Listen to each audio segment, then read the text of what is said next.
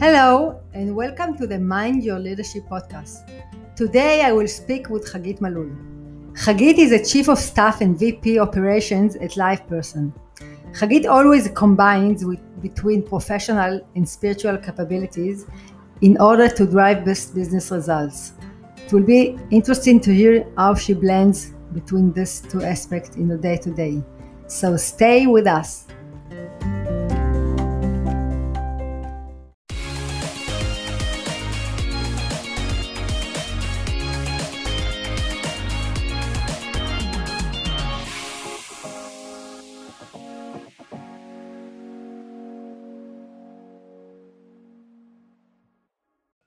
Hi Hagit, Hi, Karen. It's a pleasure to be here with you. For the last 15 years, you worked in HR and recently you became head of operation and innovation. Can you share with us your journey around this transition? Yes, sure. It's not so recently. I think it's more than 7 years that I'm not a part of HR domain anymore.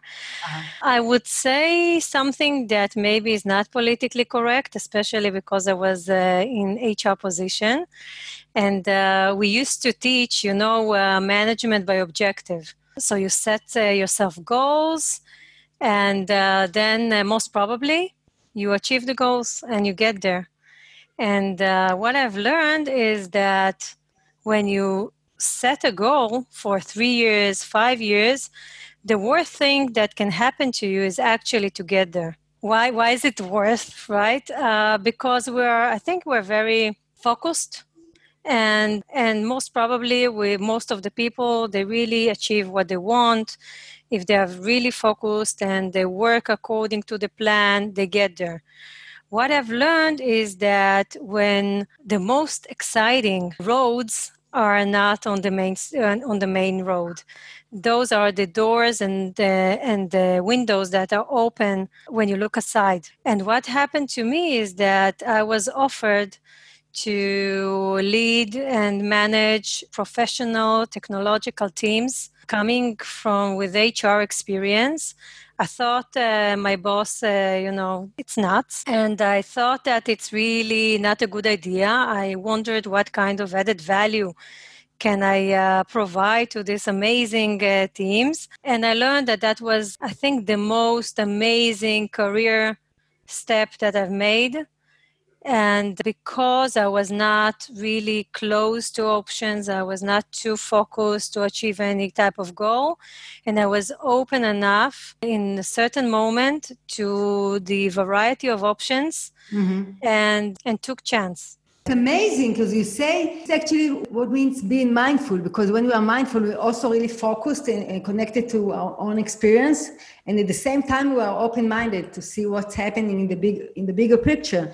And the ability to move between these two realms is the mindfulness state of mind. And actually you embrace the mindfulness state of mind. You were open and curious to what life brought you.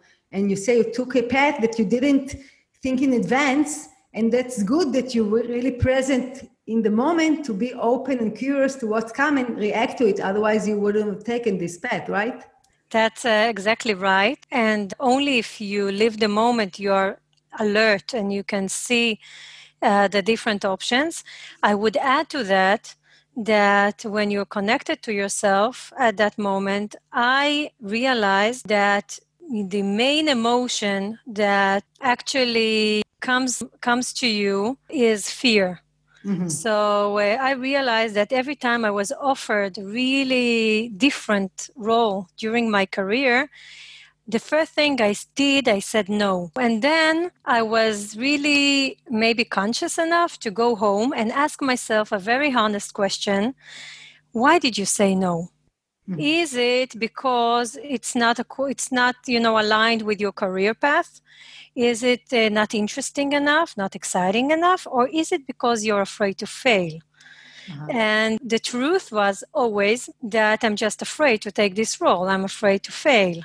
Mm-hmm. And then I decided to say yes, only because I decided not to let the fear lead me. And that's also being I think it's part of mindfulness as well, that you let yourself feel and you work with this kind of feeling and not necessarily letting this feeling to lead you, but you can take a look at it and you can talk with that and make a different type of decision. That's right.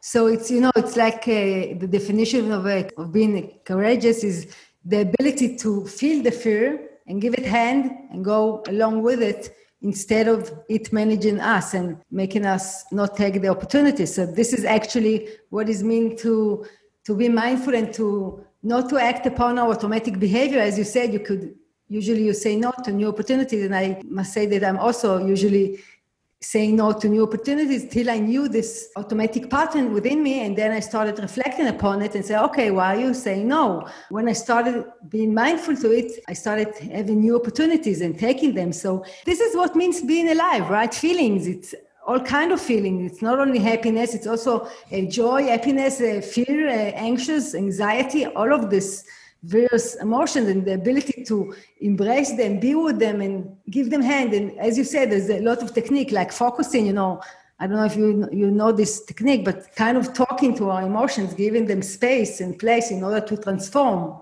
right? Otherwise they get stuck in our body and we get stuck in life. I experience sometimes that I'm really sad, I feel really sadness within me, although in the outer reality, there's not a reason to be sad, but I'm feeling sad. So I learn to be with the sadness and sometimes even talk to this and say, okay, I see that part of me is sad. How can I be with this part and let it be? And maybe it transform in a minute and maybe it will take 1 or 2 days, but it will transform. So it's kind of what you're talking about.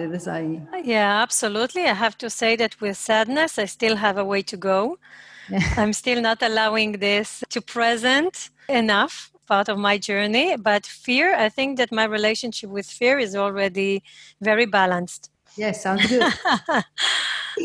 So what do you say that the crucial aspect that you take from your experience as an HR to implement in your new role as a head of operation innovation? Probably you needed to bring new tools to adapt yourself, but I assume that there was something crucial and essential that you did bring with you? It's an interesting question. I think that the first thing that I realized is that all the assets that I used to have in my previous roles just, were taken away from me. So if I was in the HR, the most experienced manager, the most veteran, I had the biggest experience, how to deal with different situations and problems. And I was the domain expert when I was in HR. When I moved to lead people who are, product managers, engineers, analytics, what kind of added value can I bring there? And I understood actually that was the most amazing lesson for me, what leadership is all about, because I'm not coming anymore as an expert. And I found out that the last thing that they really need is an expert, sitting on their head because they're really top talents. They needed something else. And I learned that what is a leader? When you are in charge, you consult, you have a lot of knowledge about it. And even when you are a leader by yourself, it comes a lot with the expertise. Mm-hmm. And here I had to be a leader without this expertise. And I understood that my role is to be an enabler. I need to enable them to strive, to do amazing things. And I need to work, on the bottlenecks. And I can coach them. And I can mentor them.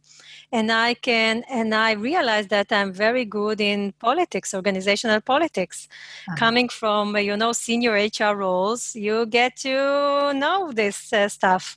And you understand that even if they build amazing products, if you don't do the right process in the organization, you don't do the right buy-in in the organization, you don't sell it, and you don't engage the right partners in the organization, you can build a brilliant product, nothing will happen with it. So there are so many things that I realized that as a manager is my role to mentor them, to enable them to groom, to reach, all the stars by enabling. Amazing, because, in my research, this is actually what I define as a central ability of the leaders to enable people the space to be themselves, to enable them to thrive, help them be the best version of themselves. So it's amazing because, it's a kind of state of being. It's we are learned that we need to be active as leaders, as managers, right? To do the right things, to have the right resources.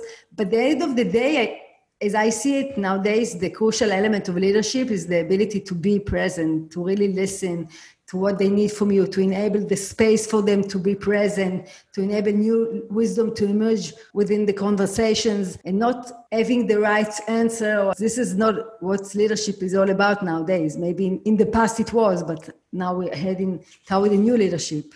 Absolutely. I would add to that I always believed in them a little bit more than they believed in themselves. So always stretching. They did things that they were amazed that they are capable of doing. I think this is one thing. Another thing is that I really love them. I think I'm not shy to say that I love them as a family. I think that this kind of emotion and being in a safe environment and being really loved for who you are, but really as a person, I don't even have the words to explain how much you can take out of yourself when you are in this kind of environment. I always say that at home, we know that with our kids, if we love them, if we invest in them, something good is going to grow out of that, right? We don't have the same certainty at work. When we really love our employees and we work with those emotions and they feel safe, they can reach the moon. This is at least what I've really experienced in fact. Yeah. And last thing that it has to do with the first thing I said. I don't know if it's allowed to say, to use those words here, but I really kicked their ass all the time. They came to me with a problem, go and solve it, go and talk with by yourself, and really empower as much as possible. So it's really amazing because when you talk, it's really touched me because as I see it at the end of the day, it's all about love, right? It's love or fear. But let's be courageous and talk about it. About love at the workplace. Yes. It's not, sometimes I'm being corrected when I talk about it and they say, it's not love, it's kind of appreciation. And I say, no, it's pure love. Those are the people. I don't work with them anymore. And we feel as, a family. We still are connected. It's really deep, emotional, and the business results were amazing. Because, people, I think, are afraid to speak about love in the workplace because, we see love as a romantic love, but there's a lot of love, right? I remember when I was single, I didn't have a spouse then. And this is when it came to me that I had a few good friends that we were together and there was a big love there. And then I understood that love, it's not a romantic love only. The love is there anywhere, right? So we only need to embrace it and to appreciate it. And yes, it's something that we are going toward it. And it's not common language to talk about love. I also remember when I did my PhD, the CEO talked there about love. And it was really strange to say, okay, you're talking about love in the workplace. So yes, this is it. At the end of the day, we want to connect with the people we appreciate, we love, and it goes together. Yeah, and you know that many times there is similarity between parenthood and leadership. Right? So it's kind of, giving everything you can in order to ensure that those employees that you manage are going to strive, are going to be at their best and fulfill themselves. Yes, to bring themselves fully. That's right. Tell me, Hagit, you also were a leader as innovation. I can see the connection between mindfulness and self-awareness and innovation, but I'm happy to hear your insights about leading innovation. You led the innovation project at eBay. What did you learn that the essential aspect of promoting innovation? Well, so innovation is a very, common word and maybe used. Yeah, too much used. And there is a lot of even cynicism around it, I think. Innovation, first of all, it's being, as I said before, having safe environment. Yeah. To dare, dream, and be wrong, and fail, and say something stupid, and not being afraid that, you will be tagged. So this is first of all. Secondly, I think that innovation in organizations specifically is not only fun, I think that many times, people say, let's have 2 days hackathon. Let's see, it's fun. Let's bring pizzas. Let's work on something. I personally think that it's a lot of effort, and organizations need to take it very seriously and commit to take the best ideas in the organization and put them part of the roadmap. Mm-hmm. And just having the hackathons and innovation processes, just for having them and marking a check mark, employees won't trust the process. And I think that employees would like to impact. They would like to really see that they can influence the organization, they can influence the roadmap. And also, I think that having good ideas sometimes will also get mixed with confused between having a great idea and actually doing innovation. And doing innovation is also, it's a hard work. It's not only having a brilliant idea, it's actually ensuring that we implement it and we do the market research, we answer a real pain, a real need, and we try and we get feedback and we change and we're open enough. But what do you think it's, I hear you and I agree with you, it's different between creativity and innovation. It's really implementing the creative ideas. What do you think, I know that you talk about creating reality and self-awareness and mindfulness, that you also lecture about this stuff and you live it in your day-to-day. What specific aspect of being aware and mindful helps us be more creative and innovative and able to implement it? I think that fearless. Fearless? Yes. I think that when there are no constraints, that you don't think about the constraints, that you can really believe it's kind of combination. One is having no constraints, at least in your mind. And second is believe that you can influence. Believe that you can make a difference. Believe that you can take any idea and bring it to life. Trust in yourself, your process, the added value, and seeing the half glass full, right? Not seeing the... Absolutely. Positive thinking, of course. It's kind of goes without saying. Yeah. You can. So this is part of taking the restrictions away. And, no, that won't work. That's what we tried already. That would never be approved, or that take all of those constraints and maybe you call it, the half missing part of the glass. Yeah. I think that usually we are the enemies of ourselves. When we put limitations, when we put restrictions, it's not because someone told us. It's because we already negotiated with ourselves and we explained to ourselves why that would never work. Yeah. Or why that would never be approved. So, and then it's kind of worthless. So why should I? And I think the great ideas come when you have this safe environment, when you really don't see any limitations at the moment, and you think about what is the best thing, what is the good thing to do, what is the right thing to do. From my experience, it works. It reminds me when I did my PhD, there's a lot of people told me, it's really hard, you won't be able to finish it. You need to listen to the positive aspect and to believe in the process and not let the negative voices within you and from outside to resonate within you. Otherwise, you won't even try it. Why should I try if I won't succeed at the end of the day? And sometimes we don't succeed. It's okay. It's part of the process, as you say. I think this is, as we practice in being more mindful and more present, so I think it impacts our ability to, I know it's from also research, that our mental health, positive mental health grows. So it actually does impact our mental health and innovating and being more creative and open and trusting what we see and not seeing the negative parts of life. And there are, we can't ignore them, But it's all about how you translate the reality. It's not about the reality. You bring yourself to a certain situation and your well-being, it depends on how you translate the situation. We can look at the same thing. It doesn't matter what it is. Thing is just a thing. And you can get, completely scared and run away. And I can look at it and pet it. Okay. Yeah. And we look at the same things, but our experience is completely different. So I can control my experience in life. I can control the way my life actually looks like. by understanding that there is no good reality or bad reality. Everything is my translation.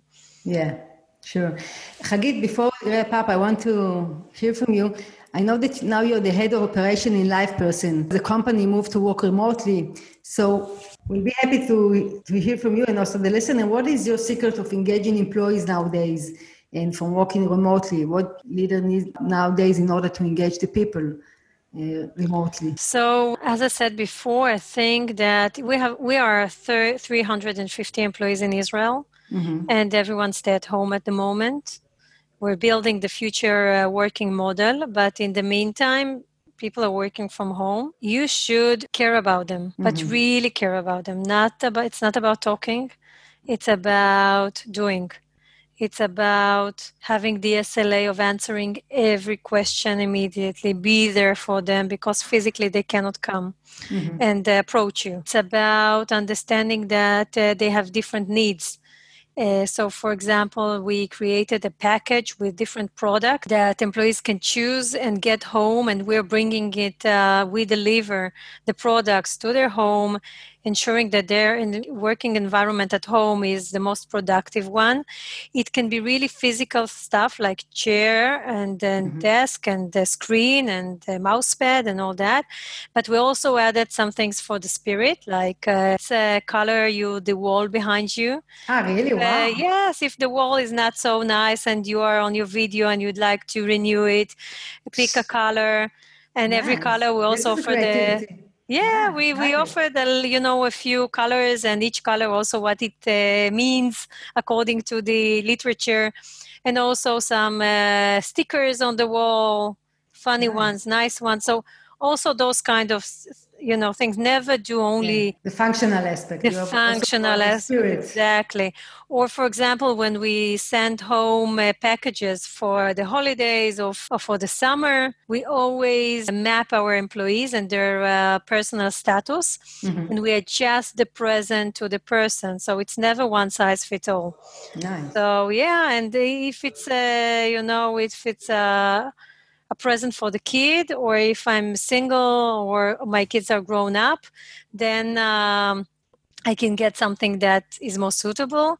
Or if it's cakes and stuff like that, then I need to know each employee who is vegetarian and who is vegan and who is gluten-free and who is allergic to I don't know what, and ensure that this employee doesn't get a package that doesn't suit his needs. So I think that being very conscious about being really personalized, really care about their needs and finding creative solutions for individuals, not only for teams and the whole site. So amazing. What you're saying, it's actually really, if I can take one word, it's caring, right? Care for your employees. See them, really see them and their needs and who stands in front of you and give them what he needs. And don't give one solution fits all, right? And then they feel being seen, they feel loved, they feel all this aspect that we talked about. And this is what we see them, even if they are far away.